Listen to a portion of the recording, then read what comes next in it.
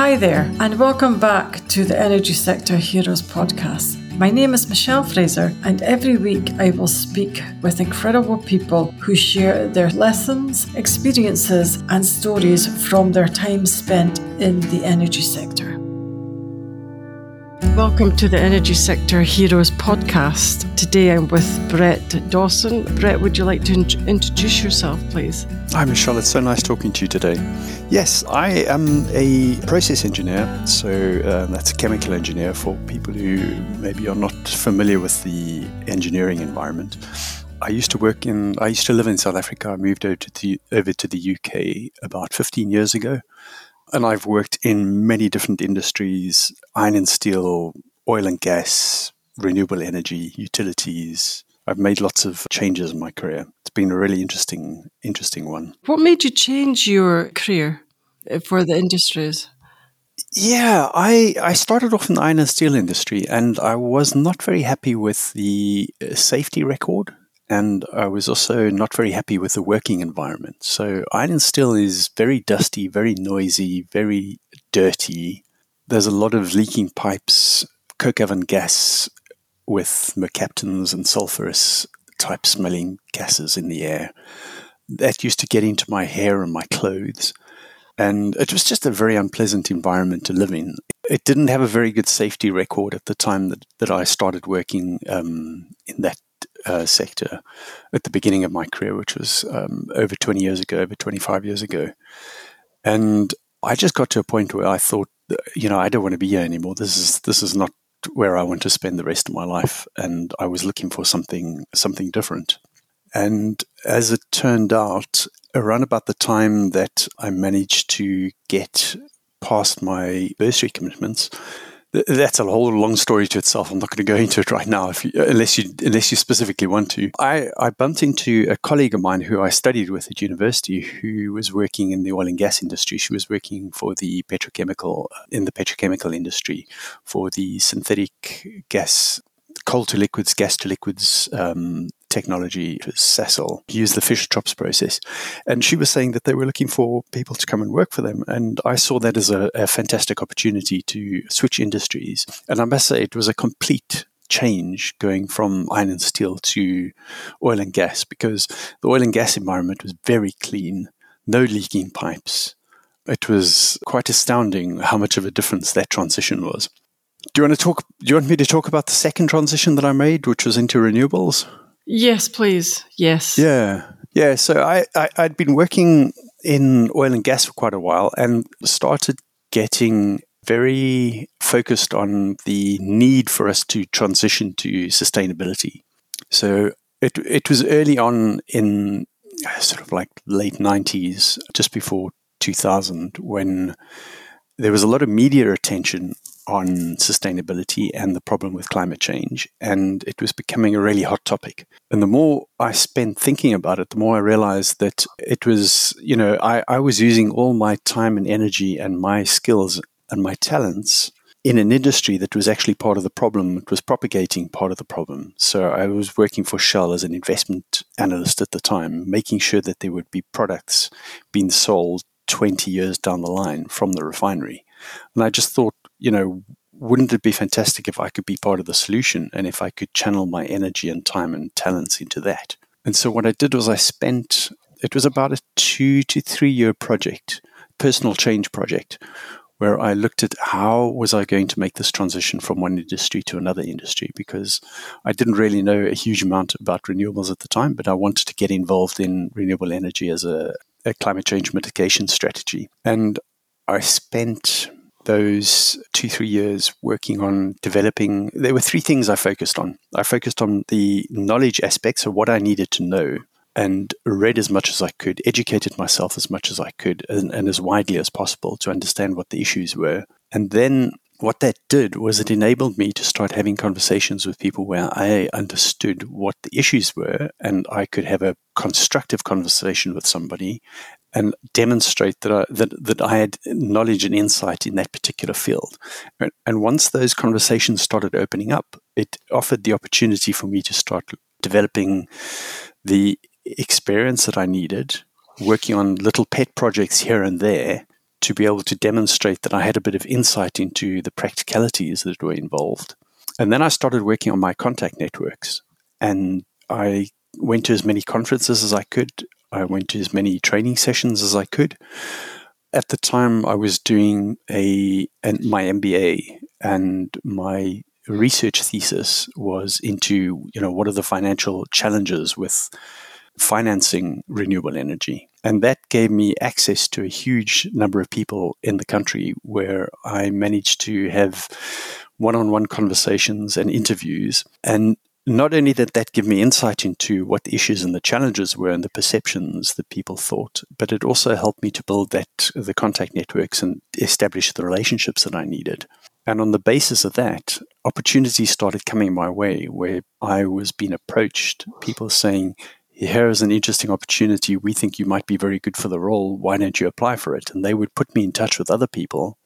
And what that enabled me to do is I went from being a business analyst at Shell and moved over to being director of renewable energy for the South African government, which was quite a massive step change. And it's the kind of change that it doesn't happen overnight. You have to work on it, but it's something that can be done if you turn it into a personal project. Did you find it hard to change over to different industries? Did you find that your skills and experience were complemented the other industries, or did you have to do a lot of training on yourself? I've discovered over the years that one of my superpowers is that I'm a quick learner. I've had a lifelong attitude of continuous learning. So it was the same thing that drove me to want to study an MBA. It was the same thing that got me to study. I did a master's in philosophy and future studies. So I've always had this curiosity and this fascination with lots of things. I think it's the reason I got into engineering in the first place. And because I've been fascinated in lots of things and interested in lots of things, I absorb new information like a sponge. And what I found with the transitions of going from one industry to the next is that I always needed to learn new things, and the learning curve was really steep.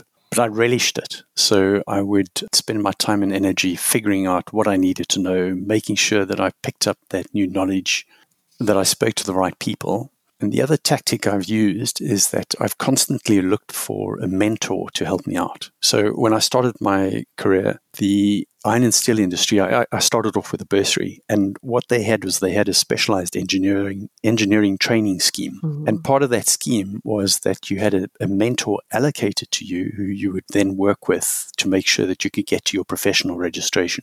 And when I left the iron and steel industry and I no longer had access to that formal way of working with a mentor, I started seeking out mentors. And the interesting thing about it is that, it's as simple as just finding somebody that you admire or that you like working with, or you think may be good in being able to help you understand what you need to know, and then asking them. And some people would be amenable and some people won't. Some people will say yes, some people will say no.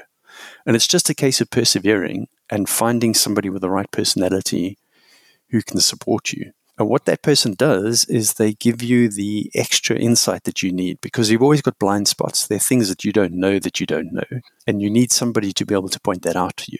And I think it's the combination of just, naturally being a quick learner and wanting to know about things, and also having a little bit of extra support from somebody that helped me bridge the gaps that I needed in the new roles, because the roles that I've taken on have also been different to previous roles.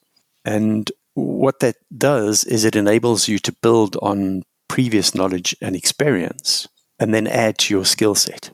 Okay. I don't know if that answers your question. Yeah, it does. What do you think is the most important thing that your mentors taught you, or the piece of advice that you still use today? Yeah, it's interesting because each person is different, and their guidance and their insights into what's important will vary from one person to the next. So it's difficult to say whether there's really been a consistent theme. I think the thing that I've relied on is I've relied on the mentors to give me insight into what do I need to work on.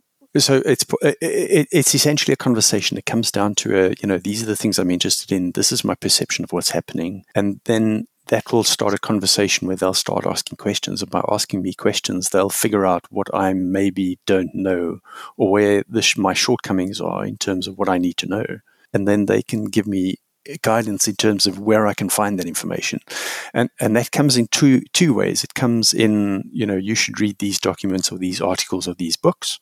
And the second way that information is, or the help is given, is by putting you in touch with other people who can give you a little bit of extra insight into those things. So that extended contact network that you get from mentors, I think, is invaluable. What was the most challenging thing that you found in your career? Each role, I think, brings its own unique set of challenges. And part of the challenge of figuring out what you need to do in the role is just spending time in it and trying to figure out what's needed. So what I've started doing is, usually one of my standard interview questions when I'm in an interview, being interviewed for a new role, is I will always ask whoever the person is that I'll be reporting to, the supervisor, what they believe the biggest challenge is going to be in that particular role. And that'll give me some good insight into what is essentially going to be my main area of focus when I move into that particular role. So there's that aspect to it. There's the, how do I find the relevant information to be able to do the work that I need to do? So the knowledge management aspect is always challenging because different organizations have got different philosophies in terms of how they make knowledge available, and whether it is kept in a single repository or whether it is something that you just have to figure out for yourself and find out by talking to other people. And the third aspect, I think, that is most challenging in new roles is you always need to work with new people in new teams, and you need to build those relationships, and it takes time to build those relationships and establish the trust and rapport with new people that you're working with. So I think one of the biggest challenges of starting a new role and working, especially if it's in a different organization or a different industry, is just building up those contact networks so that you can be more proficient at your work. Did I answer your question? Yeah, I was just wondering as well, what do you enjoy most about being an engineer? That's a lovely question. I think there are two aspects to it. It's the fascination of how things work and being able to apply your knowledge, but it's also the problem-solving aspect, because I think one of the biggest contributions that engineers make is engineers make sure that things work. But to make sure that things work, you need to solve problems, because inevitably they're going to be problems. And all the engineering roles that I've ever worked in have always involved interesting challenges that have forced me to think outside the box, to question assumptions, and to really put my thinking cap on to try and figure out what's actually going on, what's happening in this environment, why is this an issue? And I guess over time, you kind of start developing a methodology to how you personally approach solving problems. I think the other thing that's really important in solving problems is also to realize that the more inputs you can get from other people, the better, because teams are better at solving problems than individuals are. So if you're working in a team that's very collaborative, where people are easy to approach, and they're not in that mindset of being completely overloaded, where they are so worried about meeting their own deadlines and requirements, where they can actually have conversations with you and you can bounce ideas around. There's a lot of richness that comes out of other people's experience that can help with problem solving. And so there's that aspect to it of getting input from other people who are really bright and intelligent. I think that's one of the nice things about working in the engineering environment, is that you meet a lot of really bright and intelligent people. And I just like, working with people like that and talking to people and getting insight into how they think and their approach to things. And there's always something new to learn. It's unbelievable. Every single day that you're working in an engineering environment, you're going to come across a new situation, a new thing that you can learn. And I find that very rewarding. Okay. So what do you think makes an outstanding hire? I think there are first of all, there's the attitude that a person brings to a job. Adopting a mindset of continuous learning, I think, is really important. That's one of the most important things, because I think you can throw anybody in the deep end. If their attitude is, I don't care what the problem is or what the issues are, I'm going to learn what I need to know to be able to work and solve the problems and to come up to speed and do what needs to be done. That goes a long way. But the other thing is attitude. You know, if you've got a can-do attitude and a positive attitude of, regardless of what the circumstances are, or if there's difficulty in team dynamics, or you're struggling with a particular manager who's difficult to get along with, or whatever the challenges are, if somebody comes in with the right attitude and has got a positive mindset, I think that's really important. And that's a valuable contribution to a team. And I think the other aspect that I think is important in a new hire is, you know, as engineers, we focus on the technical stuff a lot, but the soft skills, the interpersonal skills, the ability to be able to communicate and have difficult conversations, and the ability to understand when somebody might be struggling for whatever reason, and being able to meet them where they are as a human, as another person with feelings, and just, you know, having a feeling, having some insight into the soft skills and working on those soft skills, I think, is an incredibly important part of a person's repertoire. Okay. I mean, you know, every situation I've been in, I've noticed how important the ability to be able to communicate is.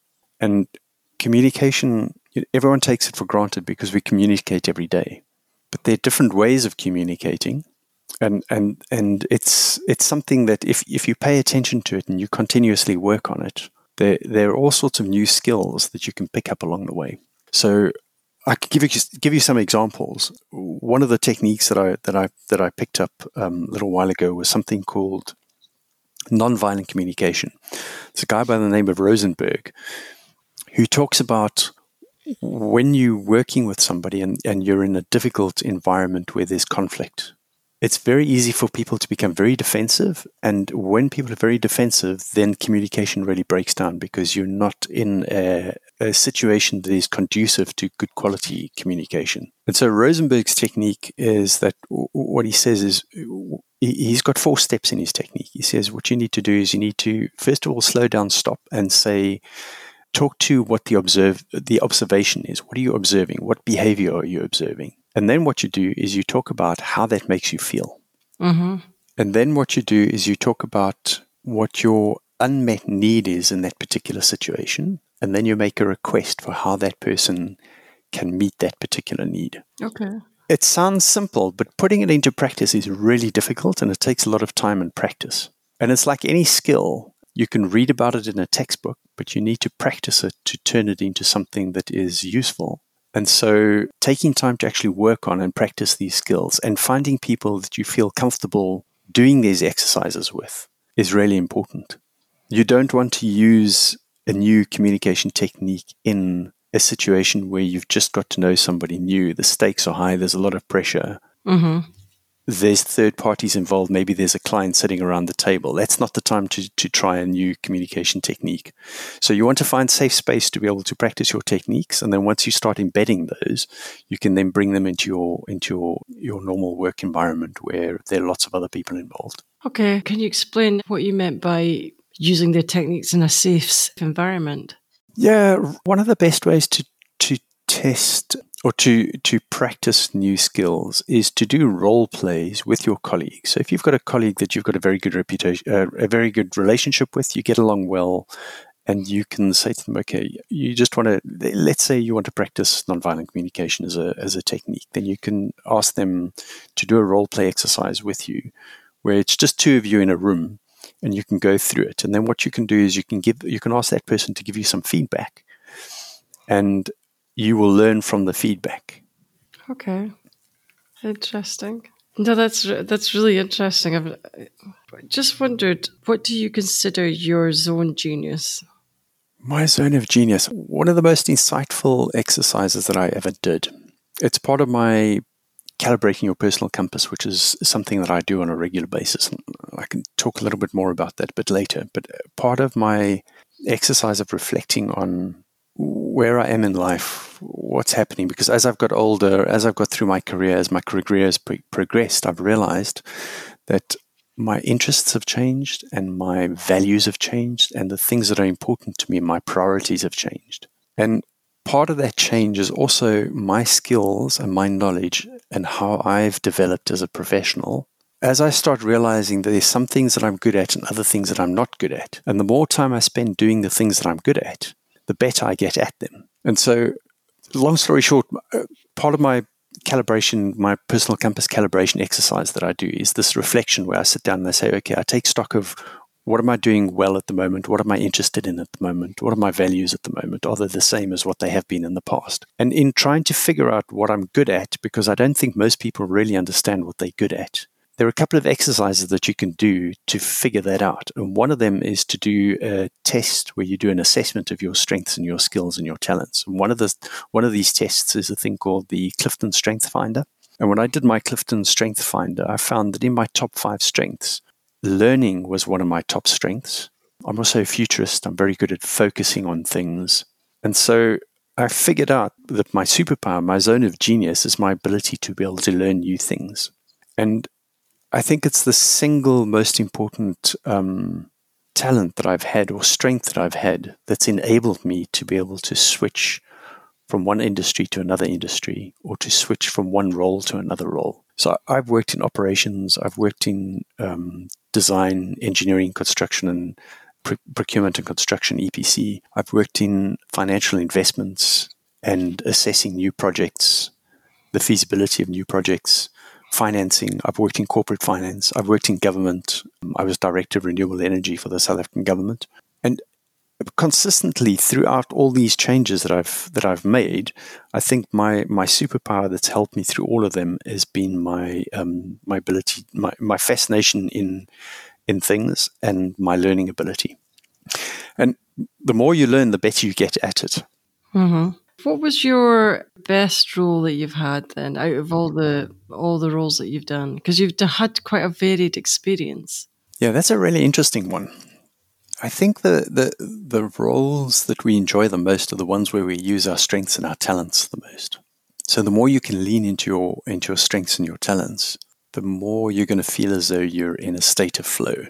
So I've got a couple of things. I studied a master's in future studies because I was really interested in how do we make decisions about the future? How do we make investments about what's going to be? You need some insight into what's going to be happening in the future, what's coming down what's coming down the path. And if there's a wave to be caught, how do you catch that wave? How do you prepare yourself to be ready to be able to catch that wave? So one of the roles that I did was I was working for new business development for Sasol, and I was looking at future trends.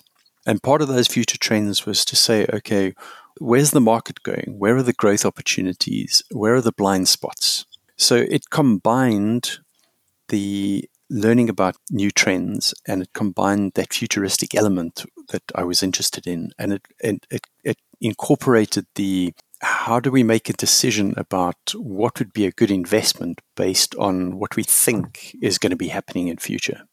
So that was really the sweet spot for me. I really enjoyed that particular role, because the two things that became glaringly obvious to me when I was doing that work is, one was with the climate change issues and more pressure coming on climate change, that was going to drive us to a point where we would be looking at using less carbon to generate less greenhouse gas emissions, which meant that you were starting to look at more hydrogen-rich type fuels.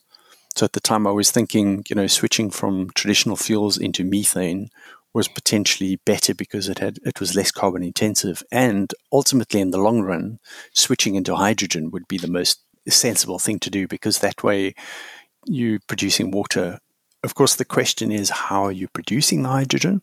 But it was that trend towards cleaner fuels that I could see that was really important, and that kind of drove me to start looking at how do I realign my career to start looking at getting into renewables. The other thing that happened with the work that I was doing at Sasol was I was starting to think about closing loops. So the circular economy concept, which is where instead of making something like a plastic and using it once and throwing it away and it becoming a waste problem, of how you can close that loop and make sure that you reuse your materials. And so I was thinking in the hydrocarbon space, it would be better to make something that was permanent, that was always going to be used and that wasn't going to be thrown away. And if you were going to reuse it, then how do you chemically recycle it? Maybe use a pyrolysis technique to convert that back into the building blocks and then remanufacture your plastic from the original building blocks. And so those two drivers became focus areas for me in my career, where I thought, okay, renewable energy, low carbon emissions, hydrogen type fuels, and circular economy. Those are the two areas that I want to focus in. And that was really the start of that exercise where I started looking at, how do I switch my career? And where I started focusing on those three things: knowledge, experience, and contact networks, to be able to move from oil and gas into renewables. I also wondered, how does your current role compare to your aspirations as a young boy? Oh, that's interesting. I think at the moment I'm freelancing and I'm experimenting with the idea of a portfolio career where I have got several different things that I focus on as a way to diversify my income sources. So I do a little bit of online support work where I help people with calibrating their personal compass, especially for individuals who are not sure about where they want to go next or what they want to do next in their career or their life. So that's a personal compass calibration exercise, which I help people to go through. And then the other thing that I help people with is the transitions. If you want to do a transition from one industry to another industry, or if you want to move from one role to another role, and you're looking at defining some type of long-term project where it may take you 1 to 2 or maybe 3 years to make the change, is helping you to focus on those three things: your knowledge, experience, and contact network development, to be able to make that transition. And those two things are very different to the engineering work that I do, because it's more personal development work related than it is engineering work. And so, reflecting back on when I started my career and I thought I wanted to get into engineering, I was pretty convinced that I would only be doing engineering, for the rest of my career. My interests have shifted over time. And I'm also very interested in personal development, not only personally, but in helping other people with their personal development. And so I now have this ability to do some of the technical work as well as some of the personal development work. And I find that really rewarding. So what does your average week look like then?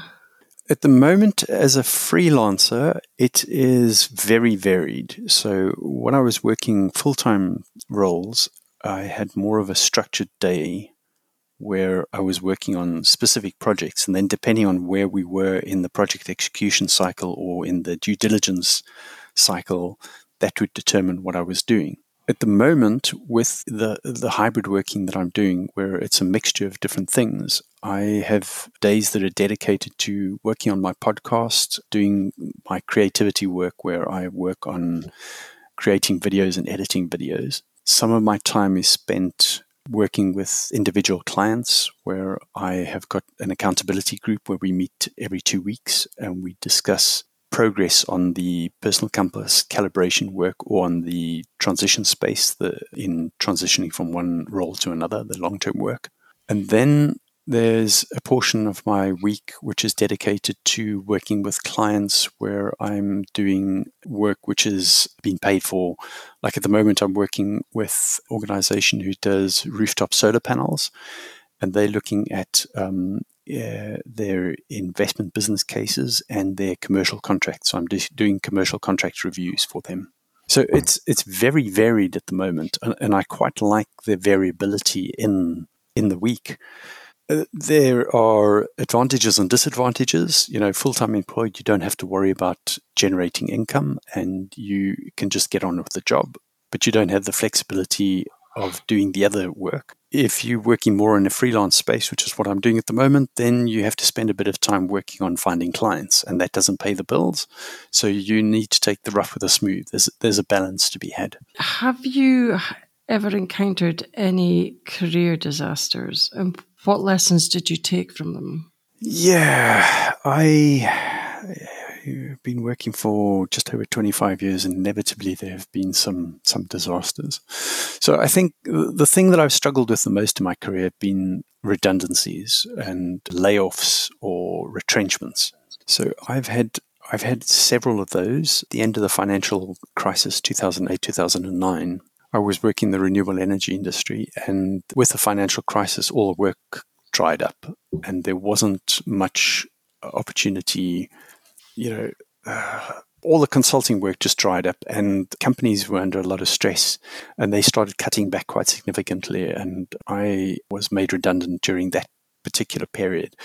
Getting back into work was really difficult because there were lots of people in the same situation who were also looking for work, and it was stressful. It was a little bit traumatic. The thing that taught me is a couple of things. Number one, the importance of resilience. And resilience is a really interesting characteristic because the more tough times you go through and get through, the more you realize that you can get through those types of things, and it builds your resilience over time. Resilience, I also find, is you need to have the right mindset to get through those types of situations. And mindset is partly your attitude, and your attitude needs to be, I'm going to get over this. I'm going to find a way around the problems. I am going to find solutions. So it's almost as though you move from problem solving in a technical environment to problem solving on a personal front. The other thing that those experiences have taught me, and I've been through 4 redundancies in total. One was a voluntary redundancy, which is how I got out of the iron and steel industry. And 3 of those have been more recently in the energy industry, with commodity cycles and economic cycles and the COVID pandemic that we've just been through. It's been quite rough. The other thing that it's taught me is the importance of contact networks and to stay in touch with as many people as possible, and also to nurture those relationships. It's one thing having people that are in your contact network, but if you never speak to them and you never stay in touch with them, and then one day you're suddenly in a situation where you need to go and have a chat to them about, are there any opportunities, or do you know anybody that you can put me in touch with who's looking for somebody? It's much easier having that conversation if you've nurtured that relationship and stayed in touch with them than it is if you haven't. So I think those are the things that I really learned from those tough experiences. Who do you depend on in a working environment? Yeah, teamwork. That's the one thing that I've learned, is that teams are really important, and being able to rely on other people in teams is critically important. I found that, especially as you get along in your career, if you're not doing calculations on a regular basis, you kind of lose touch with it. You become inefficient at it. It takes a bit of time to get back up to speed, to go back and do those types of things. And typically it's the younger engineers who are better at that, who are fresher with their skills and their speed and their ability to do that. So I quite often, when it comes to doing detailed spot checks on calculations, will rely on the younger engineers to do that work for me. And there's a bit of a history, there's a background to the story.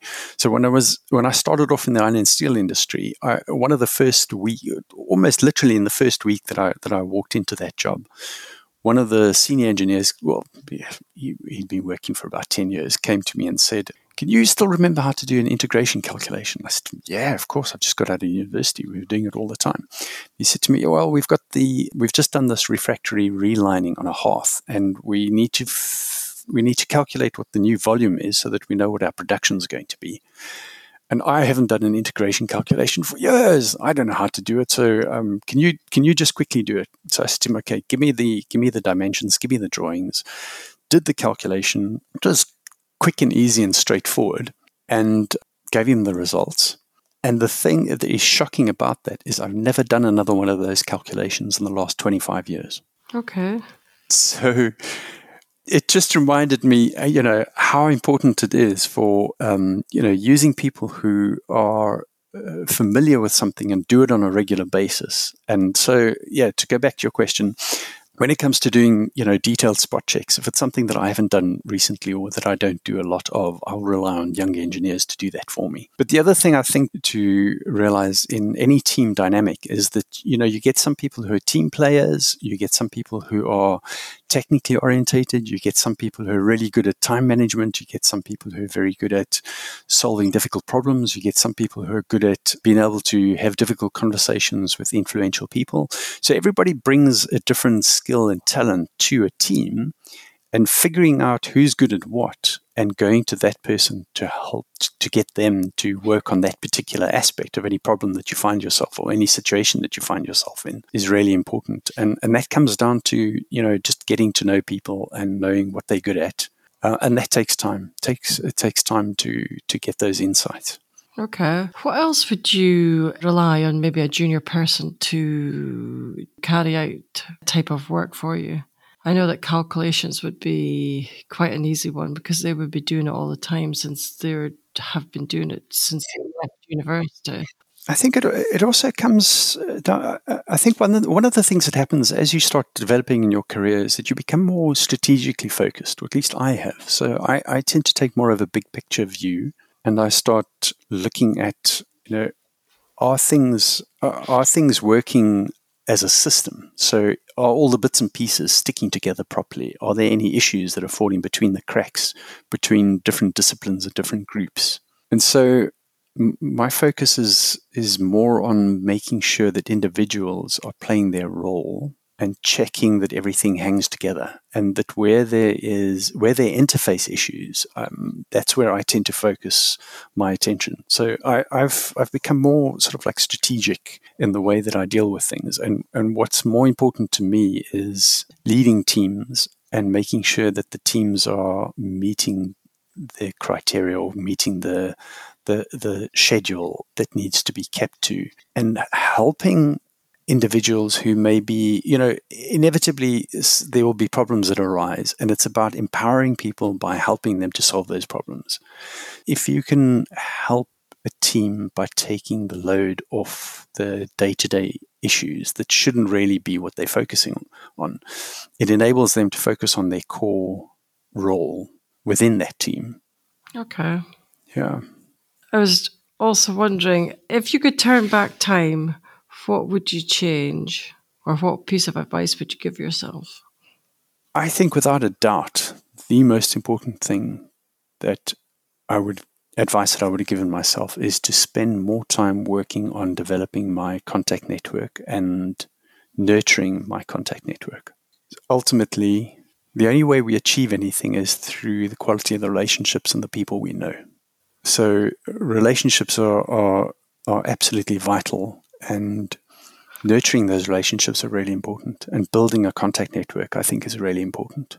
So I would definitely, if I was a mentor to myself, to my younger self, I would say focus on building a contact network and nurturing it.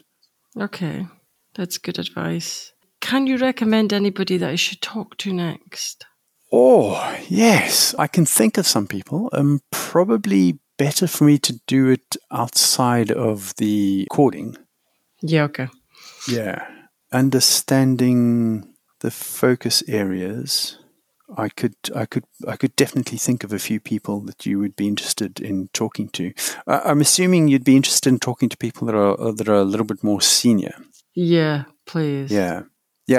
I've got quite a few people I could potentially put you in touch with. The question is just figuring out whether they would be interested in talking on a podcast, and that would be part of the selection criteria. So I think it makes sense for me to have a discussion with them first, and then if they're willing, to come back to you and let you know.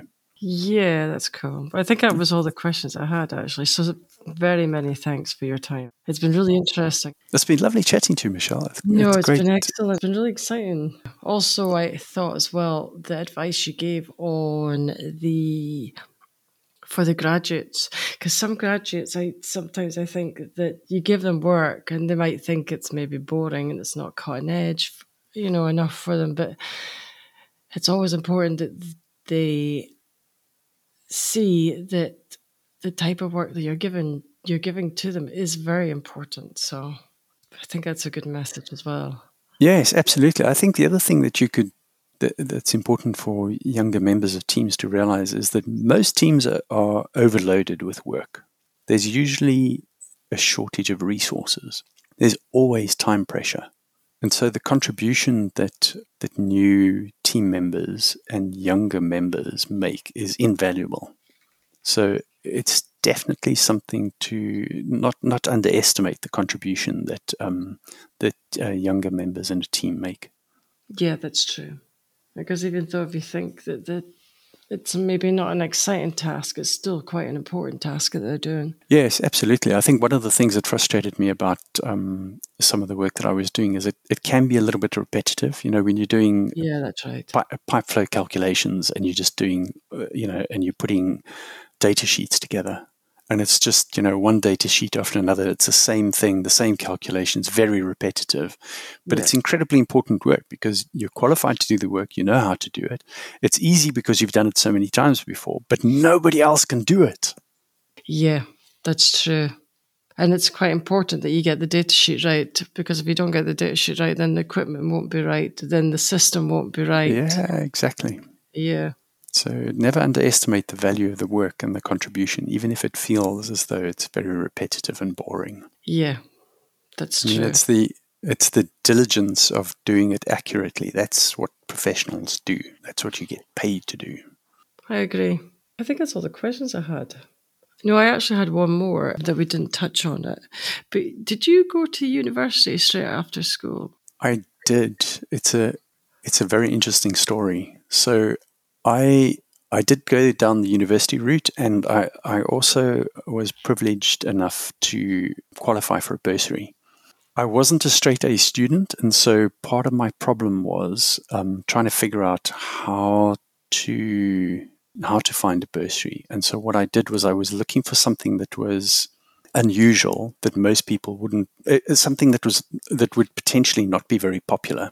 So the iron and steel industry had a bursary scheme, which was an engineering in training scheme, where one of the options that I had was a bursary that was unusual in the sense that it was a 5-year period where there was 1 year of academic study, 1 year of working, and then the last 3 years of academic study. So I applied for the 5-year bursary thinking it wouldn't be particularly popular because I wasn't a straight A student, and I thought that it would be difficult for me to compete with other people who would probably be more interested in the shorter bursary that had a shorter commitment period. Part of that was that I was really into athletics at the time, and I spent a lot of time training, possibly too much time on the athletics. And the other thing that happened was in my final year, in my final exams, I had chickenpox. The most unbelievable thing is, what are the chances of getting chickenpox in your final year at school during your final exams? So the result was that my final marks, and specifically my maths mark, was even worse than I was expecting it to be. And I'd already been awarded the bursary, but the bursary requirements were that I had to meet a minimum threshold, and I didn't quite make it on the math side of things. And it was a conversation around the fact that I had had chickenpox that had probably impaired my performance on the day that helped for them to say, okay, we'll make an exception. And it was, I think, the fact that I had developed so much perseverance and an attitude of continuously working on things that came from my athletics that I then applied later on in my studies, because I didn't pass all my subjects first time. I had to redo a couple of subjects while I was at university. Some of those subjects I could do in the evenings. Some of them I had to do during the day, and that meant that I spent an extra year at university that I wasn't expecting to have to do. And the thing that kept me going was that absolute determination that I knew what I wanted. I knew that if I just kept working at it and applied myself, that somewhere along the way I would get through it. And I think it was the discipline of the athletics where, I was training every single day. I had that mindset of being completely focused and dedicated to something that I then transferred into my studies that helped me get through the engineering degree. And even though there was a period of time where I lost the bursary for a year, and I had to do a bit of work on the sideline to earn a bit of income to be able to pay for that particular year. I managed to win the bursary back by passing all my marks, getting good results. My work was inconsistent because I'd get distinctions for some subjects and I wouldn't do well in other subjects. And so it was just, continuous work and perseverance that ultimately got me through that whole experience. And so, I was fortunate.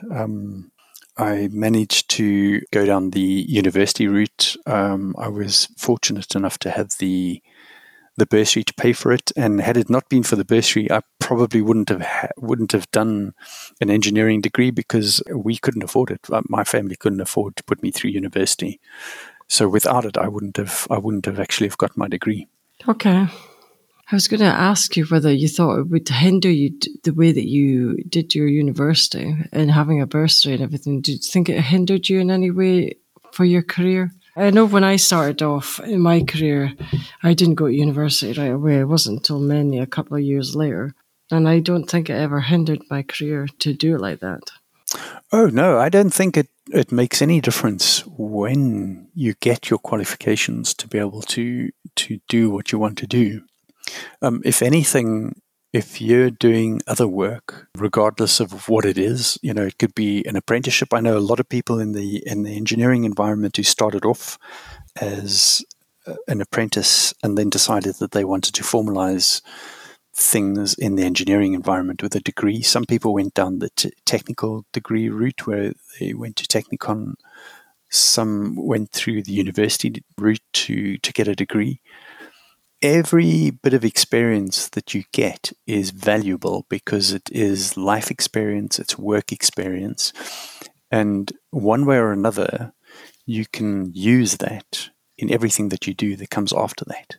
So whenever you decide to do a degree or to become qualified as a particular professional, it doesn't really matter when you do that. I don't think that holds back your career progression or your potential at all.